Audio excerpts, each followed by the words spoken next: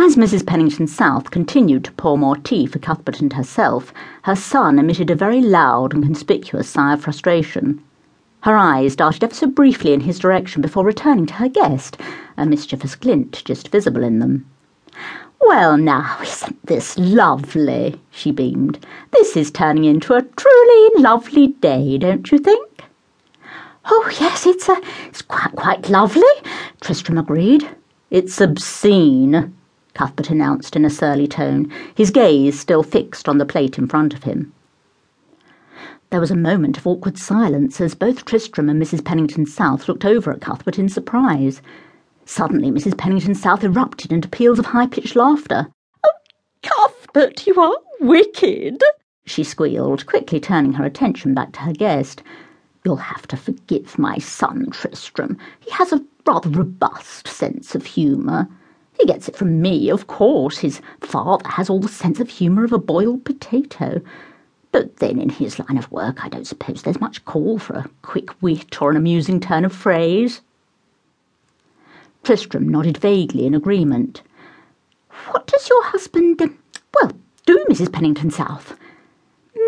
She muttered distractedly. "Oh, he, I don't know.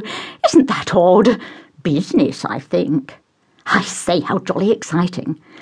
Mrs. Pennington South turned eagerly to her son. "Not nearly as exciting as what my Cuthbert does," she said expectantly. "Is it, Cuthbert?" Cuthbert maintained a stony silence.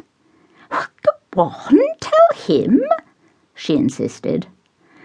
Cuthbert finally lifted his head and fixed her with a steely gaze. "It's not something I wish to discuss, Mother," he said through gritted teeth.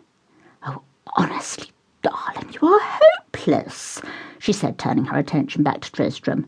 "Modest to a fault, as you can see, and so shy in front of male company. I'm afraid it's you that's going to have to take the reins in any future relations you may have, Tristram."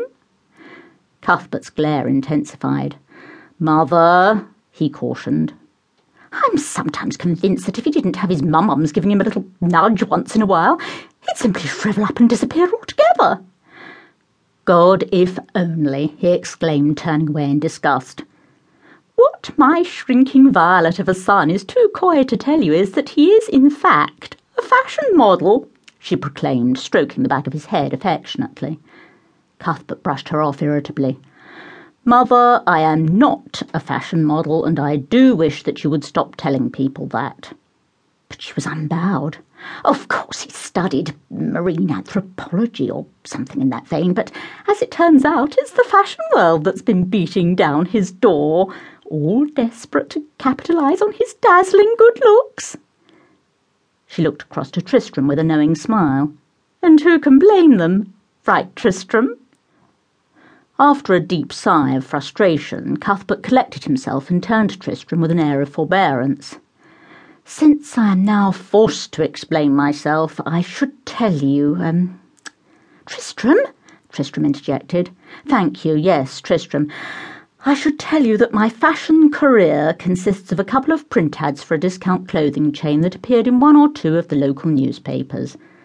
I have a friend who works for one of the lesser ad agencies, and it was entirely at his prompting.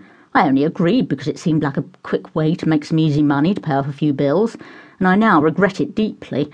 What I am is the proud holder of a PhD in Egyptology." After an awkward silence during which his mother and Tristram looked blankly at each other, Cuthbert felt compelled to explain a little further. "It's just that there's not much call for it at the moment." "Never mind, my sweet," his mother said consolingly, as she resumed stroking the back of his head. "And who cares about a silly old PhD when you have the looks of a matinee idol? Don't you think so, Tristram?" Cuthbert shook her off again, his frustration growing. "Mother, will you please stop trying to make Tristram feel like a member of my fan club? And will you please stop talking to me in that way?" "In what way, darling?" she cooed. As if I were developmentally handicapped." His mother blithely turned her attention once again back to her new guest. "Do you work, Tristram?" she inquired. "As a matter of fact, No, wait,